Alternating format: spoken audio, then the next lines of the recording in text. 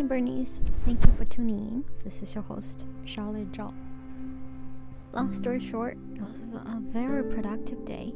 I was able to finish a couple of applications, but also paying close attention on how time is spent. I mean, I have this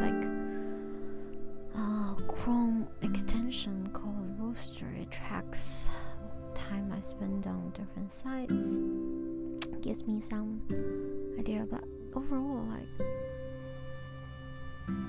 it's just time flies. I think I was hyper focused, but still extremely long list of things to do.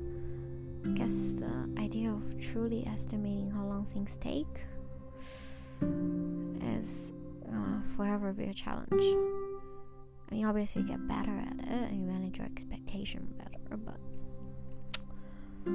yeah, I think it's something I'm learning to kind of say it's okay to let go and just carry on the next day. And also a trick I've learned, I mean, that's what I do when it comes to coding projects, is to at least double the estimate, because you just don't know, things take longer. It always does. And plus, on top of it, we are not like machines. We take breaks. Yeah, the art of time management.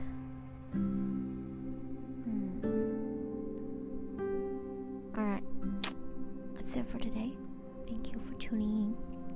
As always, appreciate your effort and progress. See you tomorrow.